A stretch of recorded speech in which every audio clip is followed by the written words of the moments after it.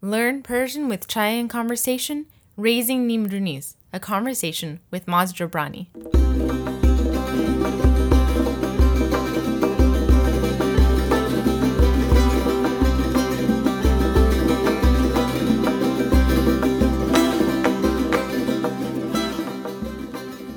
Hello and welcome to Raising Nimrunis, our podcast series about raising half Iranian children. Today's interview is with Maz Jobrani, a renowned Iranian-American comedian. Although his comedy is about a range of topics, Persian issues do come up often, as does raising kids. So when we recorded this interview, Maz happened to be on a comedy tour for Wait, Wait, Don't Tell Me, the show on NPR, and it just happened that he was performing a live show in Austin, Texas, 2 days after we recorded our interview. And so he graciously gifted me with tickets to his show, and I really had not laughed that hard in a long, long time. So thank you, Maz, for that wonderful gift that happened to actually be on my birthday, too. And thank you for this interview, which we'll now all take a listen to together. Maz Jobrani, thank you so much for talking with us today. Thank you for having me. It's very exciting to talk to you. I've been a big fan for years and years. To get started, if you could just tell us about your background, where were you born? Sure. I was born in Iran, and I left Iran at the age of 6, late 1978, right around the time of the Islamic Revolution in Iran. And we moved to Northern California, Marin County, and I grew up there from the age of 6 and then moved down to Los Angeles after college. And I've been here the past, 27 years about. Oy. Okay, so then you started off speaking Persian. Yeah, it's funny you're asking because I just had this conversation with my daughter, who's 9 now. Mm-hmm. And she was asking about it. And I was saying that she said, why didn't you speak? You should have taught me Persian when I was younger. Uh-huh. Now, I grew up in a family so I learned Persian in Iran. Mm-hmm.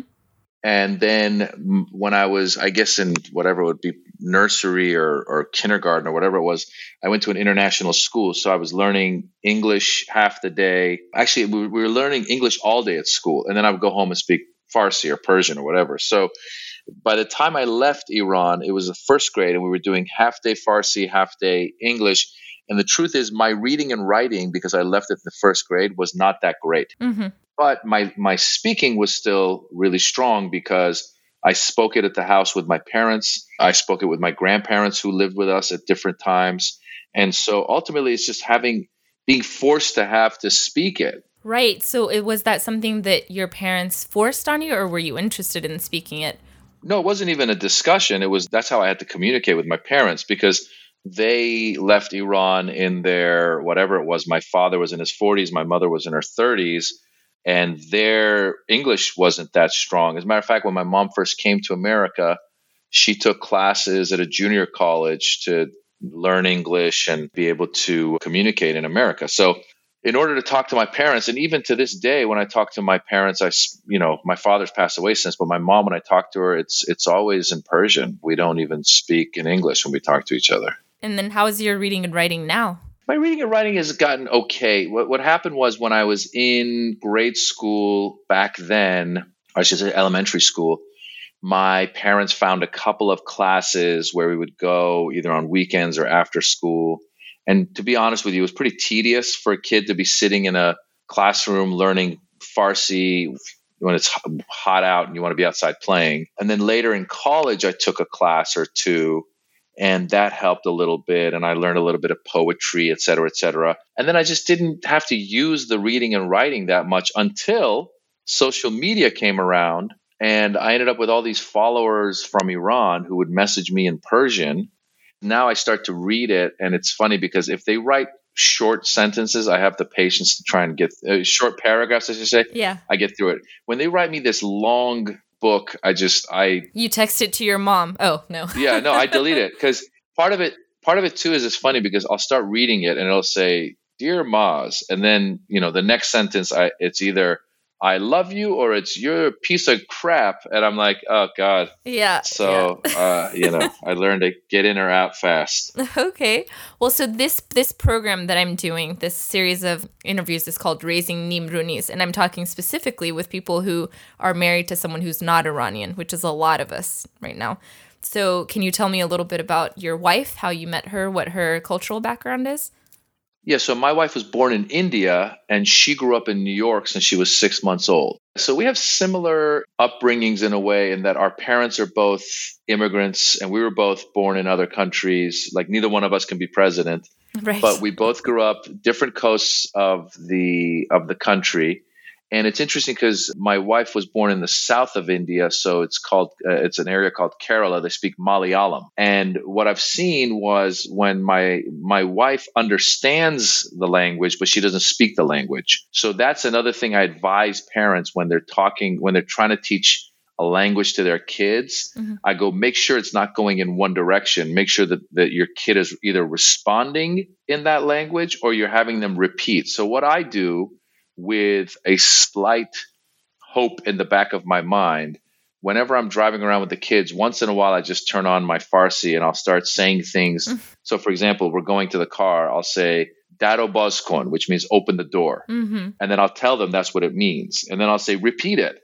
And it's funny because my son tends to play along a lot easier than my daughter. I think my daughter has this mentality of like, I'm not your monkey, Well, how old are they? They're 11 and 9 now. So they're right at that age where I think as we go forward, it's going to get harder and harder. I really was hoping that there would be some kind of fun class for them to take. There's a great school. It's a Persian immersion school in Northern California in Berkeley. It's called Golestan. And I have done some fundraising for them in the past. I've seen you post about it. I think that's how I heard about it at first. It looks like heaven, the cooking and the talking. Yeah. It's really cool because I really wish we had that in Southern California when our kids were going to preschool, because I went and I saw all these kids that were either half and half or they were, for whatever reason, they had a foot in the Persian culture. And I went and saw them and I realized that they're speaking Persian fluently, and it was amazing. And I was like, oh my God, this is amazing. And so immersing them in that is something. And I wish we had that somewhere in LA, but I never found anything, at least when they were younger. Wow, even in LA, that's crazy. I would have thought in LA that would be the place to do it. You would think so, right? Well, so what was your experience with? You're a few years ahead of me. Mine are 1 and 3. So I try to talk to them in Farsi a lot, but it's hard when the family language is English. That's the thing that I'm surprised by. I thought I would be really adamant in teaching them as they were growing up, but I don't want to exclude someone in the family whenever we're talking, so it's been very hard for me. But what was your experience? So my mom tries to speak Farsi to them whenever she can, or Persian. But again, she kind of gave up too, because at a certain point, it becomes this situation of convenience versus trying to teach these kids what you're teaching them. Now, I think at that younger age, it's really the place to be. And it depends on how much time you spend with them. So for me, for example, when they were younger, I'd spend time with them at times throughout the day, but we had a nanny, a Guatemalan nanny. She would show up at whatever it was, 7 a.m. and be with them till, 6 or 7 p.m. Throughout the day, my wife and I would be working and we would see the kids, and in the evenings we see the kids and be with them, et cetera, et cetera. But a majority of their time being out and about was being spent with the Guatemalan nanny. Then they go to their preschool and now they're speaking English. So I remember when my son was probably 1.5 or 2 or whatever that age was, we would say things like begu, which means to say, begu something, begu this, begu that. So he was learning a little bit, but unfortunately, it wasn't full on exposure. I ran into this girl. I did a stand-up show at Stanford University one time, and this girl was probably 17, 18, and she'd been born here, but she spoke pretty decent Farsi. And I said, how'd you learn to speak Farsi so well? And she said, she goes, my parents would not respond to me if I spoke to them in English. And she had both parents were Iranian.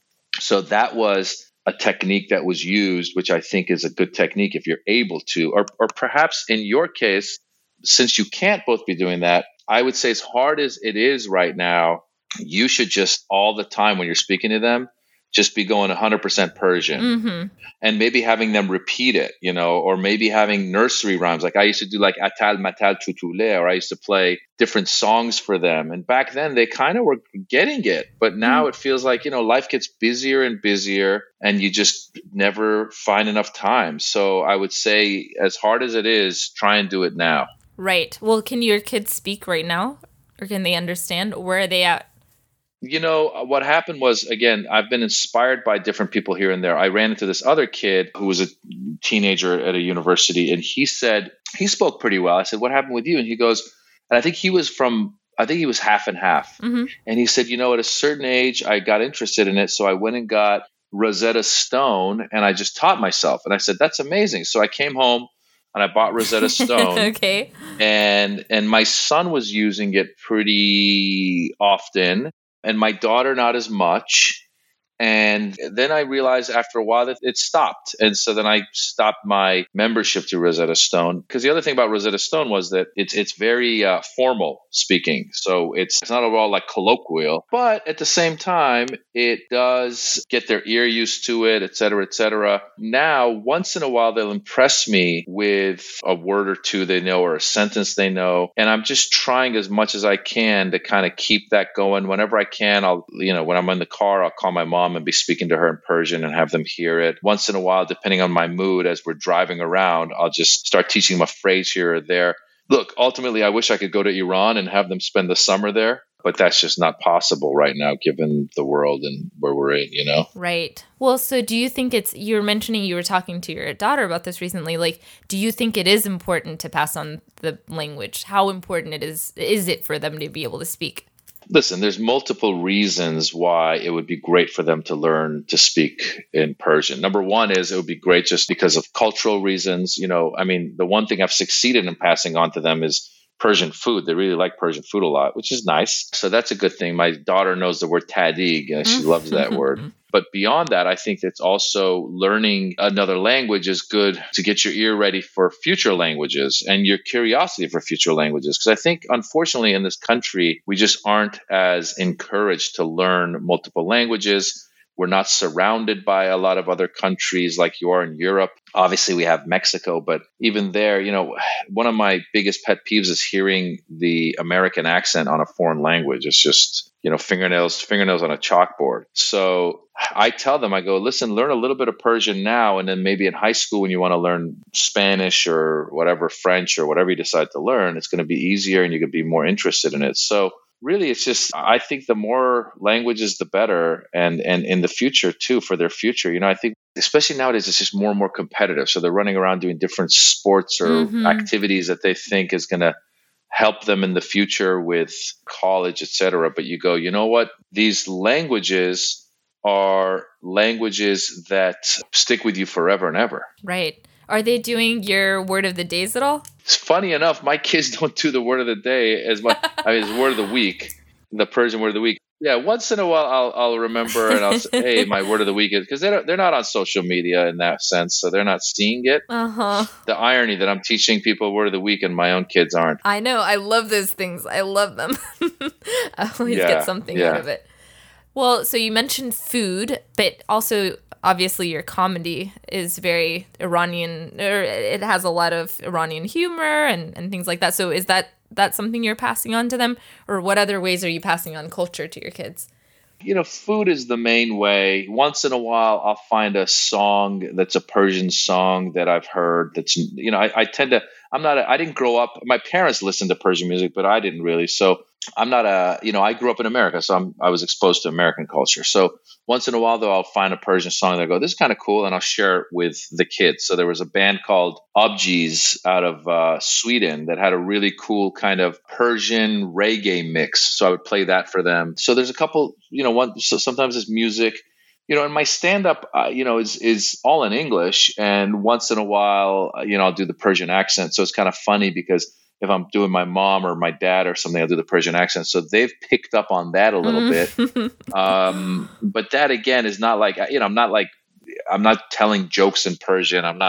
It's not fables from the Persian culture. Once in a while, again, you stumble upon something. Like, for example, there's this guy out of New York, Hamid Rahmanian, created a play based on the Shahnameh, Oh and it yeah, was a yeah, kids' yeah. play. Was Yeah. it the puppet show or the shadow puppet show? Exactly, Yeah, exactly. The I've seen Shadow that. Puppet Show. Beautiful. Yeah, yeah, yeah. So we took the kids to that, and that was really cool. We went to that. Kids loved it. He had created this big Shahnameh book, and we bought it. And then for the longest time, my son and I would read that together. Now, again, that's all in English, but it was a story of Shahnameh. So, I mean, that was kind of some exposure to the culture. Right, right. Well, another thing that I've been asking, what parts of the culture that you received growing up are you purposely not passing on to your kids? The main cultural thing I'm not passing on to my kids is this drive that our parents have. And I think it's not just Iranian. I think it's immigrants. I think a lot of Indian, Asian, all these parents, I think they all wanted us to be lawyer, doctor, engineer. They kind of pushed us in that direction. And so I have really emphasized to my kids to find your passions and pursue those. Don't listen to me or your mom or anybody else telling you what you should do. So that's really the biggest part of our culture that I'm not passing on. How do your parents, your mom right now, feel about what you're doing? I think listen, my mom's been here for 40 years as well. And I think that she has really come around to accepting all that. Oh, Again, that's my mom was amazing. worried. Yeah, because when I was in college, they thought I was going to be a lawyer. Then I was going to be a professor, and then my mom was really worried for me for that. But seeing that I really pursued what I love doing, and I've found success in it, I think my mom has definitely come around. Oh, good, good. And you live in Los Angeles now. What's your involvement with the Persian community there? Or do you have a lot of Iranian friends or? Yeah, I have a pretty diverse group of friends. In the comedy world, I have a lot of friends from all different backgrounds, and then there's a handful of us now in the comedy world that are of Iranian American backgrounds. And then I've got a lot of my close friends from college were Iranian Americans, so we had similar experiences. There's a group of us that grew up that were never felt Iranian enough, never felt American enough. We're kind of in the middle, and I think that probably again happens for a lot of different immigrants in that they feel like, oh, I'm not really from the old country. I'm not from the new country. I'm in the middle. So I have a handful of friends like that. And then, being the first Iranian American stand-up out the gate, over 20 years ago, right. My involvement tends to be a lot of times when there's fundraisers or events, I'll be the first one they hit up to go, hey, can you come host this and that? Right. And then I show up at these events and I do my thing. And sometimes they go well, and sometimes people are disappointed because they go, oh, you're not doing that. I wish you had more Persian jokes. And I go, well, I have jokes about whatever is on my mind. And right. And a lot of times that's not just about being Iranian. Right. Okay. Well, to conclude, I guess, a lot of us are here now, and there's, like you said, it's very hard to go back, and, we're integrating into society. What is your hope for the future of the diaspora for those of us that are here? I mean, look, the good news is the younger generation, yourself, you've probably come around and accepted the fact that this is your country. America's our place. America's our country. Like, I don't think, my buddy Tehran, who's a stand-up comedian, he's half black, half Persian.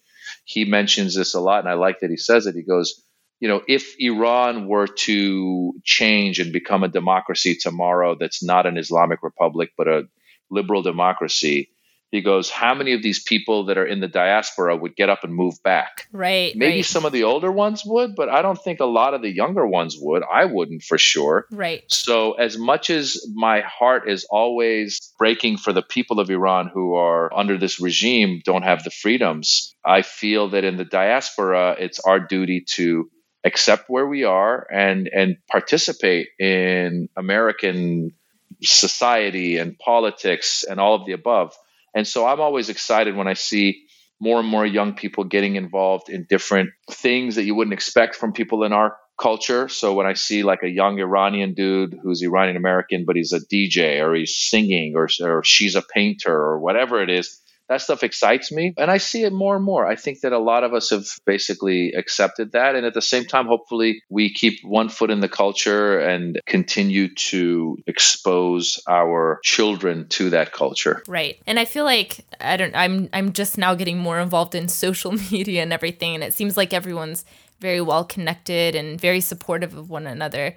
And like you said, more involved in different things, but still really supportive of what everyone's doing. So I'm really excited about that. Well, I would say to you, then you're new to social media because eventually you'll I know you're going to start getting yelled at by, because there's a big divide in the Iranian community, because there's a lot of people in the Iranian community who want this administration to somehow overthrow the mullahs, and they don't care if we go to war, and they go, let's just get rid of the mullahs. And then there's a lot of people who go, no, war is messy. And so what happens is, if you speak up on social media about diplomacy and advocate diplomacy, they attack you and they say, oh, you must be working with the mullahs. So it's a pretty crazy thing that's out there. Yeah, I was trying to take a break from Facebook and Instagram, and then I just got into Twitter, and so that's what's going on. But it's you're going to see a lot of that. If you want to be attacked, then go on Twitter and say regime change is not the way to go. Diplomacy is the way to go, and you'll see these people know it's crazy. They straight up attack you, because the fact is, I start by saying, look, a lot of us in the diaspora do not like or support the government of Iran, because we know it's a totalitarian government. There's people suffering under it. There's lack of freedoms. There's a lot of bad things about it. But then the debate becomes, how do we get rid of them? And is it through some force, which I don't know. Like, there's no bomb or anything that would just go and kill the bad people, right, and spare the good people. It would turn into a messier situation than Iraq. So that debate starts, and then people start attacking you, and it's pretty crazy. Right. Okay. Well, I'm not going to experiment with that. I'll leave that up to everyone else.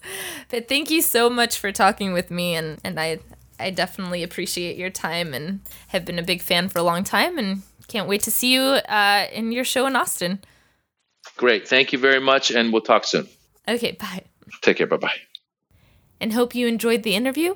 And I just want to mention that Chai Conversation, which is our language course, does teach purely conversational Persian, unlike Rosetta Stone, as Maz mentioned.